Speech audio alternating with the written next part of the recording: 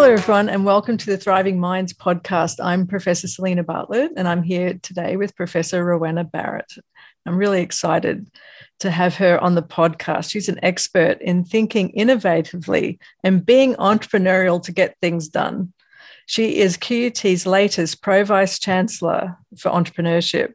She's driving the strategic direction across QUT, and as a professor at QUT, that's really exciting to see that that's becoming an important element for the whole of the university. She leads QUT's entrepreneurship, and that's what we're going to discuss a little bit about today, because I think this is so important, and also to stimulate other people in thinking about this mindset outside QUT and the wider community. She is passionate with individuals and years of experience to deliver to the whole of the university initiative, providing entrepreneurial skill. And thank you for joining us today, Rowena. Can you please introduce yourself to the audience? Yeah, sure. Thank you, Selena, for having me today. As you've said, I'm the Pro-Vice Chancellor Entrepreneurship at QUT, and this is a new role that recognises how important entrepreneurship is to our students' future in particular. You know, what we do is deliver things outside the curriculum for students, and it's all about helping them understand who they are and what they want to be, and giving them the skills and the tools that they need in order to be able to see opportunities and deliver outcomes so for those opportunities. I have to ask you, what made you lean in this direction? It's quite unusual, isn't it? Do you want to tell people? Yeah, absolutely. Yeah, so I was the head of School of Management at QUT. In next week will be my 7th anniversary at QUT. So as the head of school, we taught in the School of Management, we taught management, and we also have the Australian Centre for Entrepreneurship Research in that centre. And so I get students who come to me and say, Rowena, there's all this stuff going on outside in the world, startup weekends, hackathons, accelerator programs, you know, entrepreneurship is really beginning to bubble away in the world. But what happens at QUT? There's nowhere for us. There's nothing going on for us at QUT other than curriculum. So it was through the initiative of the students and working with them, and particularly the group QUT starters, that we've built QUT entrepreneurship. And we've, you know, taken a number of steps along the way, but it is all about, you know, building the future for students, but with students as well. So understanding what they can do in their careers. So someone that's been around for a while in the sector, what have you seen as an inflection point in the last 5 to 8 years in terms of this drive in this direction? You would have to say that that's quite different for, say, 10 years ago. And you mentioned that you're involved in the Queensland government as well in this space. Yeah, absolutely. You know, years ago when we taught entrepreneurship, if we taught entrepreneurship at university, we taught it around the idea of let's write a business plan. And people did. And students wrote, you know, really interesting business plans. But it's changed. And it's probably, as you say, in the last 10 years where we've moved to a much more action orientation. But let's have a go at it. And then let's think about what that means in terms of theory. Let's reflect on the practice and understand what went wrong and what went right. It taps into the idea in the entrepreneurial world, this concept that people called FLEARN, fail and learn. So let's have a go. If it doesn't work, let's learn from it and try something else. So, you know, years ago, we didn't do that in universities. You know, we set everyone up to achieve, and onward they would keep achieving until they left us and got a great job and then another great job. Whereas this is saying, have a go, try a few different things, see what works, see what fits, and we'll help you find the things that you need to help you achieve whatever it is you want to achieve. So in that mindset, which is really what we're talking about here, isn't it? A lot about the entrepreneurial mindset. What would you say? Obviously, this looks like it's coming from a student-driven demand rather than the university setting up some kind of direction for the students. The students are coming to you and asking. What would you say, in your opinion, is the thing that's changed from a student perspective in terms of how they're looking towards the future careers that they might end up having? Yeah, I think they realise, just as we also realise, that, you know, the first job out of a university isn't always going to be the job. And, you know, people don't have jobs for life anymore. People keep learning along the way and moving and changing. So, you know, there's this idea that you'll have quite a number of career changes and do many more different jobs over your lifetime. So, you know, what we do in university is set you up for learning rather than give you the piece that holds you in place for the next 10, 20, 30 years. I think that's been a bit of a change in university life. But, you know, QUT has been interesting. I've worked in a number of universities, both here and, you know, I worked in the UK for a period. At QUT, there was a really strong and positive reception to student activity. You know, what did they want to do? I became sort of that pivot point between what were they saying? What did we understand? And then how could, you know, we influence the leadership of the university? And Peter Coldrake was really, as the Vice-Chancellor, he was really receptive to us building entrepreneurship and letting it bubble up in the university rather than saying it's going to look like this and therefore it'll be like this. And Margaret Shield, as the current Vice-Chancellor, has also been incredibly receptive to that. So we've been incredibly fortunate at QUT to have such strong leaders who are confident enough to enable new things to happen without having to control them tightly.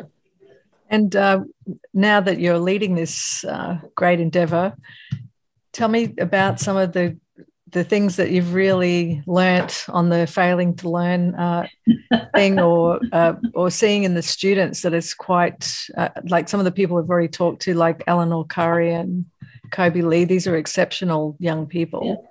Yeah, they are. What are the things that have really shocked you that you wouldn't have been aware of without having some activities like this to support them? I would say I have learned along the way that, you know, you can plan as much as you can plan, but it's the people that you work with that make the big difference to things. There was one period at the end of last year, which was incredibly hard, because last year was when we decided we would deliver program, and we built some programs, we were ready to go, we're, you know, out at the starting blocks for March.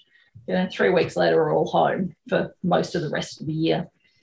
But we just kept going and we just kept delivering things. And we got toward the end of the year, and I said at one of our weekly meetings, right, we're going to get to this point at the end of November, and that's it. We are not running anything more. We're just all going to sit back and take a deep breath.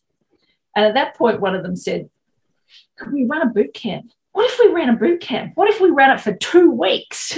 By the end of the meeting, they had planned out this whole new boot camp, which we ended up delivering. We had 65 people in the room from students and staff, and it was absolutely fantastic. And, you know, for me, it's taught me this, you know, this thing that you've got to let go sometimes, but, you know, it's the people in the room that make a big difference. You know, with some of our students, we've got at QUT, currently there's a student that I've been doing a bit of work with. He's in second year business and law, and he and 2 of his friends have started a venture called Queen Sport Arts, and they are staging what they're calling BIG, Ballet International Gala. So their concern is that ballets around the world have not been operating over the last 12 to 18 months. Dancers haven't had the opportunity to dance, and so there's all this training, but there's there's not many outlets for that. So one of them is a dancer, one of them is a business and law student, and the other one is an entertainment lawyer. So they have now negotiated with QPAC to deliver 6 shows from late January 2022, 6,000 tickets they'll be selling. A bunch of international ballet artists they've got contracts with. They'll be able to bring them into the country because there are visa exemptions for these sorts of performers. And they're going to be staging 6 really interesting and slightly different ballet shows. Not one ballet, but shows galas that essentially have a range of different artists performing through the evening. They've got sponsorship, they've got funding, they've been able to excite people who are really critical to the arts industry as patrons. They're just pulling it all together. And, none of them is, I don't know, probably none of them's older than their late 20s. They're all in their 20s. And they're just saying, well, here's a problem. How can we solve it? That's just invigorating to see that happen. It's so exciting, isn't it, to see that this is the way of the future, isn't it? It's going to be very much different to what we imagine in terms of what jobs look like and how else can you do it but to do it in some sense, because we don't know what to prepare for in many ways. Yeah. So what inspires you as a person? Like when you get up in the morning, what drives you? Well, I think a lot of it is about the talent that exists and how that can be developed. I think, we at a university, we provide amazing education across so many disciplines. And for me, I think if we just add in that piece around entrepreneurship, it opens even more doors for individuals. What can they do with their futures? What innovations can they come up with? It doesn't mean that they will all be entrepreneurs. Some of them might be intrapreneurs. Some of them might, just want to do some things on the side or solve social problems. But for me, what gets me up is that potential and realising that potential with others. And would you mind letting everyone know some of the advances happening in the wider community that you see that are different to, say, a few years ago in these spaces? Yeah, look, I've recently been appointed to the state government's Innovation Advisory Council, and Queensland has been extraordinarily forward-thinking in this area around innovation and entrepreneurship. So we have now our 4th chief entrepreneur, a guy called Wayne Gerard, who started a SaaS company here in Brisbane, which has now got offices in a number of parts of the world, employs 100 or so people here in Brisbane and around the world. But what we're seeing across Queensland in particular is this flourishing of innovation and entrepreneurship. There's a widespread acceptance that, Queenslanders have always been innovators, but that there's an encouragement around what else can we do, how else can we move forward. We've got some pretty wicked problems to solve here in Queensland. We've got the reef with the issues that exist in the reef. Some of them are to do with the relationship with the land, but others are to do with, climate, of course. There's all sorts of ways in which innovation can help work on the problems there. So, I suppose we're just seeing an emergence of fantastic ideas and incredible technology that can be used to help solve some of these problems, which have been, almost bigger than what we could conceive in the first place.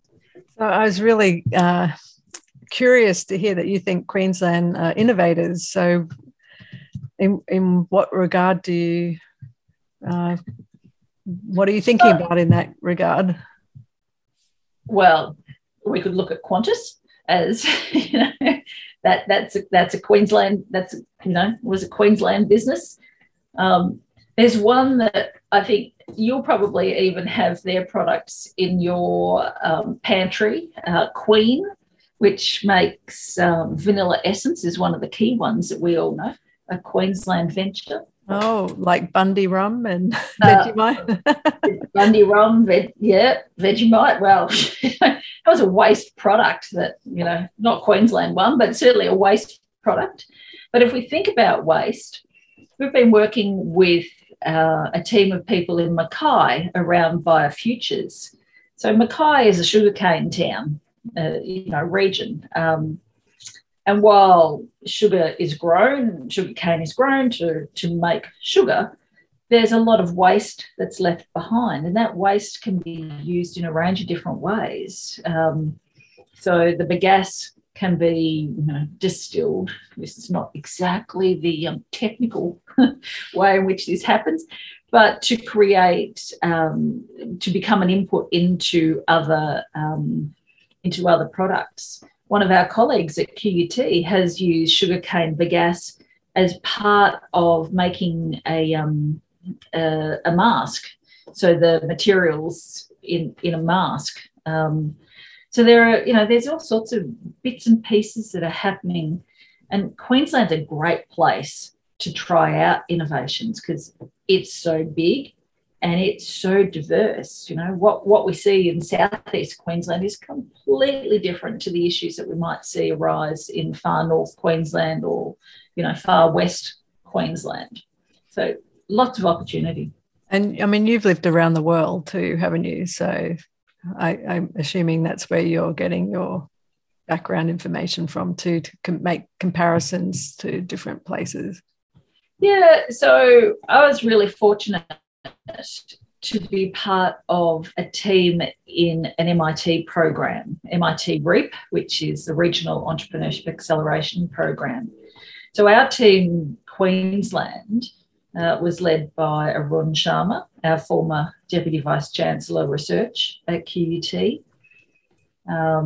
There was, Arun Bronwyn Hart, who's now DVC Research at UQ. Some colleagues from Rio Tinto, Wayne Gerard was on the team, Elaine Stead, who was Head of Ventures for Blue Sky Alternative Investments. Who am I missing? So, Damien Walker, and before him, Jamie Merrick, who were the Director Generals of the relevant Department of Innovation with state government. So we went as a team and participated in a 2-year program at MIT. And in each cohort, there are teams from around the world. We had a cohort that included a team from Western Saudi, a team from Melbourne. Where else were they from? Oh, Yakutia, the coldest place in the world, in far-flung, edges of Russia on the permafrost. Where else do we have a team from?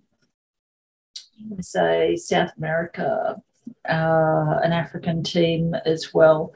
So we worked, across in that cohort, and then we're connected to the cohorts, before us and that came behind us. So even last week, some of us were talking with a team from Nova Scotia in Canada as they're working on their regional innovation. So those connections stay and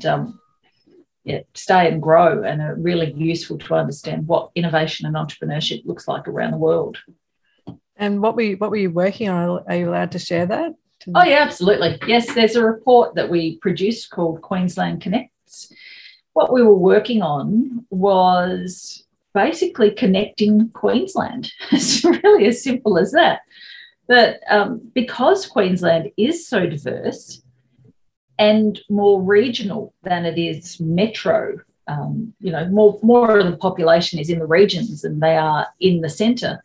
You can't drive innovation from Brisbane. It doesn't work like that. So we've ended up building a program called Queensland Connects, which we've been delivering to different regions around Queensland, that basically gets them to come up with a challenge that taps into their regional comparative advantage and build a range of initiatives that will strengthen their local entrepreneurial and innovation ecosystem. So in our first cohort here, we had a team from Toowoomba, Mackay and Gladstone, and we are just about to open the expressions of interest for the next set of teams from across Queensland, which could be in regions, but they might also be industry sectors that have got a regional focus to them. Is that where you came? Is that where you met Eleanor Curry in her innovation hub? Yeah, well, she was in Bundaberg, but no, by being connected across the Queensland ecosystem, I'd been aware of Eleanor in that lead up to her rowing the ocean. And I'd get all these tweets, as Eleanor's getting prepared and then rowing, and people talking about it. I think, who is this mad woman? who gets in a 7-metre rowboat and goes from California to Hawaii? And I invited her to come and talk to a group of international students when we hosted the last MIT Innovation and Entrepreneurship Bootcamp here in Brisbane. And she was extraordinary. It was so compelling, the story. And then when I heard on the grapevine that, she was looking for some other things to do, it's like, yes, you need to come and work with us. And so we now have an adventurer in residence. Yeah, what a great title and what a great idea too, which means that we could switch just quickly to the entrepreneurial mindset.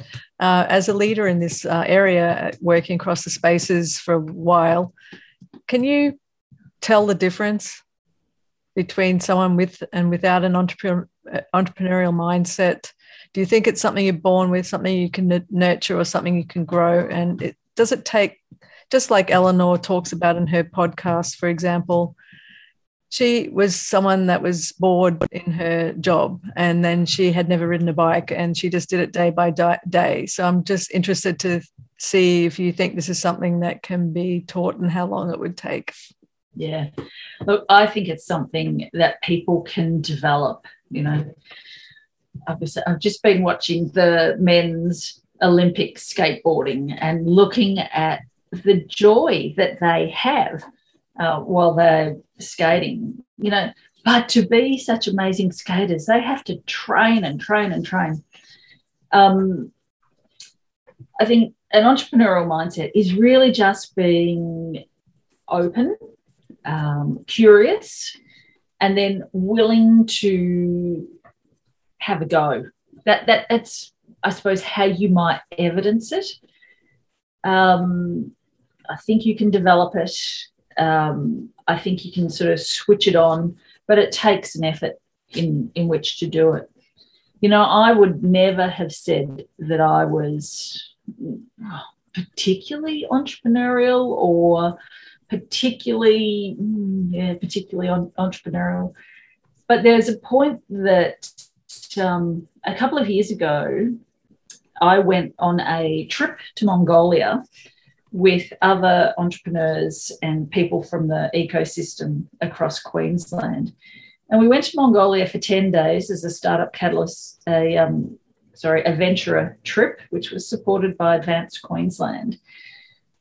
And I prepared for that trip.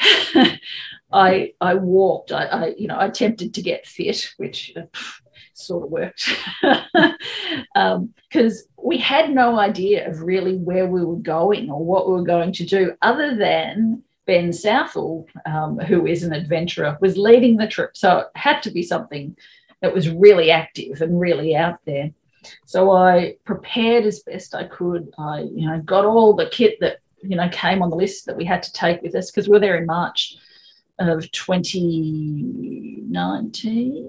Yeah, March 2019. It was minus 15 degrees during the day, let alone overnight. I knew that we were going horse riding, and I hadn't been on a horse for a million years. So I took a couple of horse riding lessons just to make sure that I didn't fall off.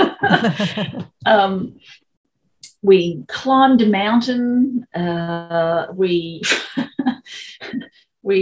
when we were there, we had one afternoon, we had a frozen yak poo throwing competition. Oh my goodness, I'm not going to ask. We skated using half a plastic drum on frozen rivers. It was just an extraordinary adventure. And we were there also with a guide from the Nomadic School of Business. So we reflected on who we were and where we were going. And I've got to say, since that time, I have had such a different outlook around what's possible and what people can do. Just simply by that moving out of your comfort zone, pushing yourself, and also getting ready for the experience. It just makes a difference. It's a little bit like Eleanor, thinking about, I can do this. It's going to be incredibly hard. I don't actually know exactly what I'm going to do, but I've got through it, and look what else I can do. So that sounds to me a lot like neuroplasticity.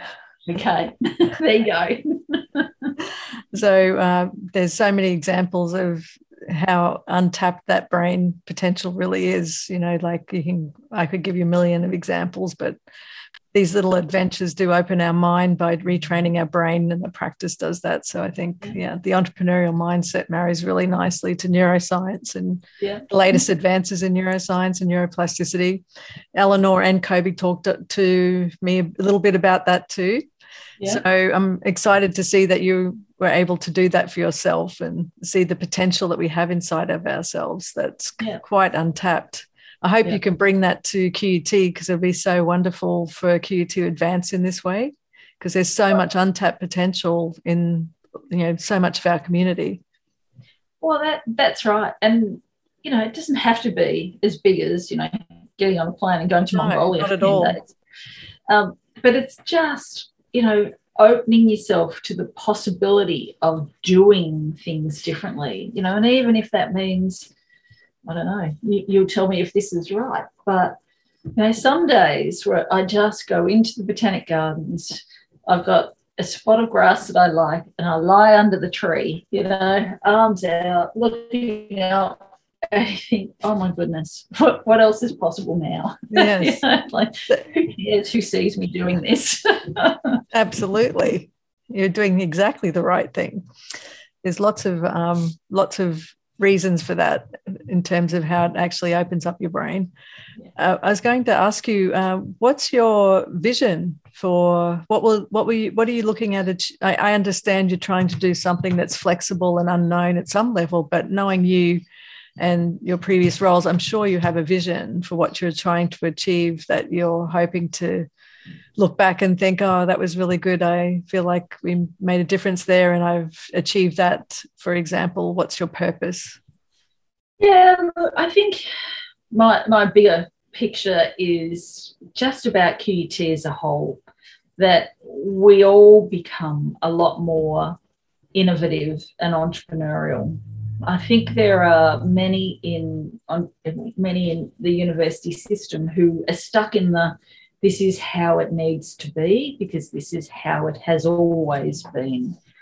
And I would like to see us sort of say, well, actually, let's try something else. Let's have a go at something different. I'd like to see a lot of action around the university where we're just got, interesting experiments happening around what we can do together with the students, how we can work with industry, how we can play a huge and important role in the Queensland community. It's probably no more formed than that. Yeah. really. So I assume that you're thinking about this in the learning and teaching space as well as not just in the developing businesses and things like that. Yeah, absolutely. Yes. Yeah. And look, you know, at QUT Entrepreneurship, we are a little different to what happens perhaps at other universities. It is entrepreneurship. It's not startups, it's not ventures, it's not business. That's where many people will evidence their entrepreneurial action. But I don't think it's a place where everyone should be doing it. Right. I'm very open to entrepreneurship in all sorts of ways, in all sorts of places, in all different contexts. And really, if that is just literally asking why does it happen like this, then I'll be excited. Have you got any mentors or other places around the world that you have really enjoyed watching their success in the same kind of way? Yeah, look, we work really closely with the guys at MIT in the the Martin Trust Centre for MIT Entrepreneurship. Now, they've got very much a focus on business and ventures. But, you know, when I go to MIT, which I've done on a number of occasions, you can just feel the passion for, you know, building and creating things new.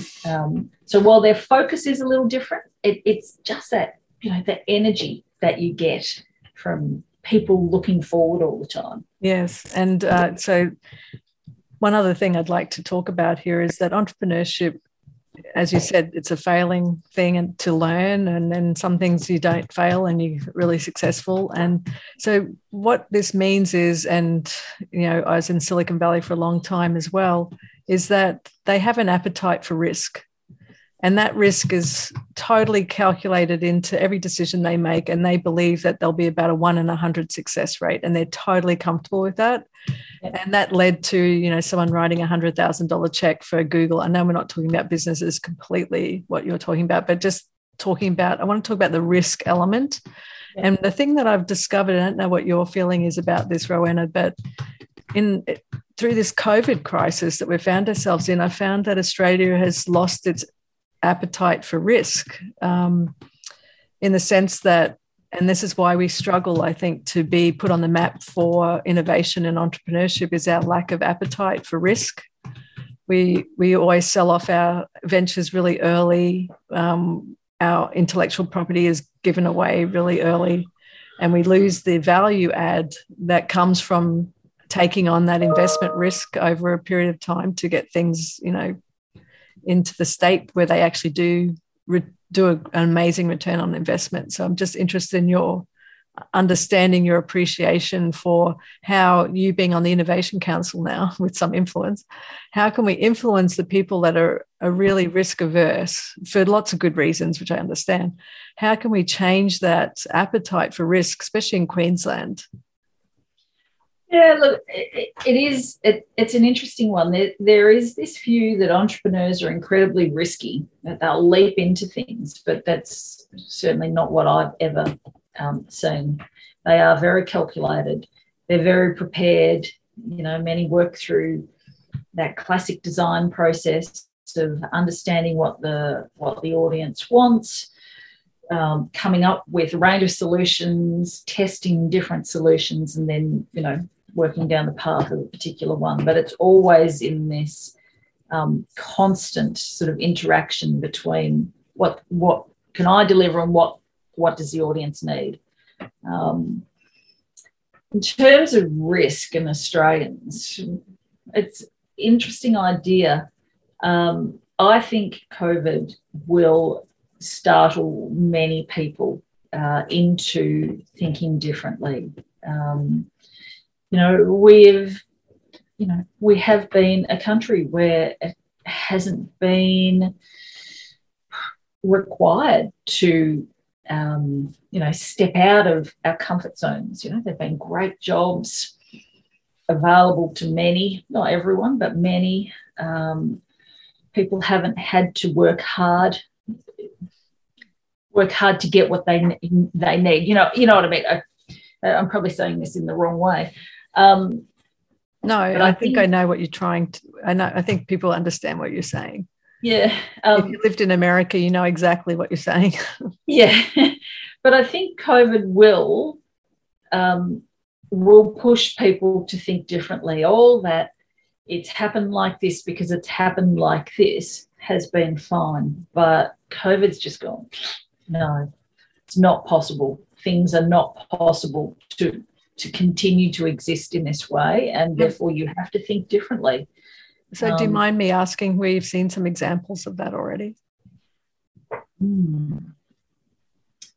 Well, again, some of our QUT colleagues have been involved in a venture called Ozvader. And early in the pandemic, when respirators were in such short supply globally and were necessary in hospitals, these guys came together, clinician, engineers,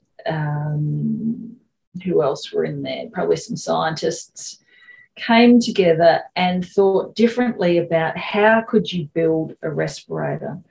And they used pieces of kit from the mining supply chain to put together these very low-cost respirators that they worked with the TGA to get approval for, fairly rapid approval, but they got it nonetheless. They were able to set up the venture and I think sell those products, particularly in export markets. But it was just thinking about, well, we've got these sort of supplies that sit in this chain, but we've got a problem over here. How can we bring that together, and who do we need in order to do that? Yeah, so great example. Yeah, one way that people have thought differently. And, you know, I think as our supply chains are now, you know, in a little bit of a problem, can you get enough materials to build houses with? I'm not sure you can easily. Yeah, I've been hearing that too from the Grace actually at one of the meetings. They're going to allow money for schools for buildings and infrastructure, but she was talking about that. Yeah. My colleagues in Gladstone, you know, they have a very strong industrial base, but also a strong manufacturing base. But there are many bits of kit that people can't get their hands on quickly anymore. So what can they do? And they've got a workshop coming up in a month or so where they're going to look at how, you know, what is it for businesses to bring in pieces of kit that they can't get easily and put it to the group, you know, a bunch of engineers, bunch of manufacturers, bunch of students. What can you do to create it? What can you do to build this, and see whether they can actually make the things that are needed in the town and make them in the town? Oh, that'd be fabulous. Yeah. That would be a great thing that would happen. Yeah. So are you running that down here in Brisbane? No, they're running that so my colleagues at CQU will be running that, and the Gladstone Connects team will be running that in a month or two. What a great initiative. Yeah. So as we head to the close, I want to thank you so much for your time. It's great to see this initiative happening. Now, you have to have the last words, and what we want to do is inspire other people to maybe reach out to you or to your team or to other people to find out what opportunities exist with you. So what would you like to do to inspire some people to develop this mindset? Yeah, look, we often think that the hardest thing to do is just start. You know, people have ideas all the time and then they think, oh, yeah, but I can't do that. Well, I'd rather people think, who can I talk to who can help me do that? And QUT Entrepreneurship, my team are always keen to talk to others because it is hard to start, but we want to work with people to help them start. So our programs, our events, our mentoring, our scholarships, which are available. We've got 7 scholarships for incoming undergraduates next year. Our budding entrepreneur scholarships, they all exist to help people, to get them to the point where either they have started or to keep them going. So to start and then to keep them going, and do it in a way that, you know, has no judgment. If they want to change what they want to do, that's fine. We'll work with people. So we just want to encourage people to have a go and see what's possible. Great. Thank you so much. And thank you for being here on the Thriving Minds podcast. I hope we can get some more great new innovations happening, whether it's in Queensland or Australia. I think it'd be wonderful. What we really need it, don't we? Yeah, absolutely. Yes. Thank you very much, Selena. Thank you. All right.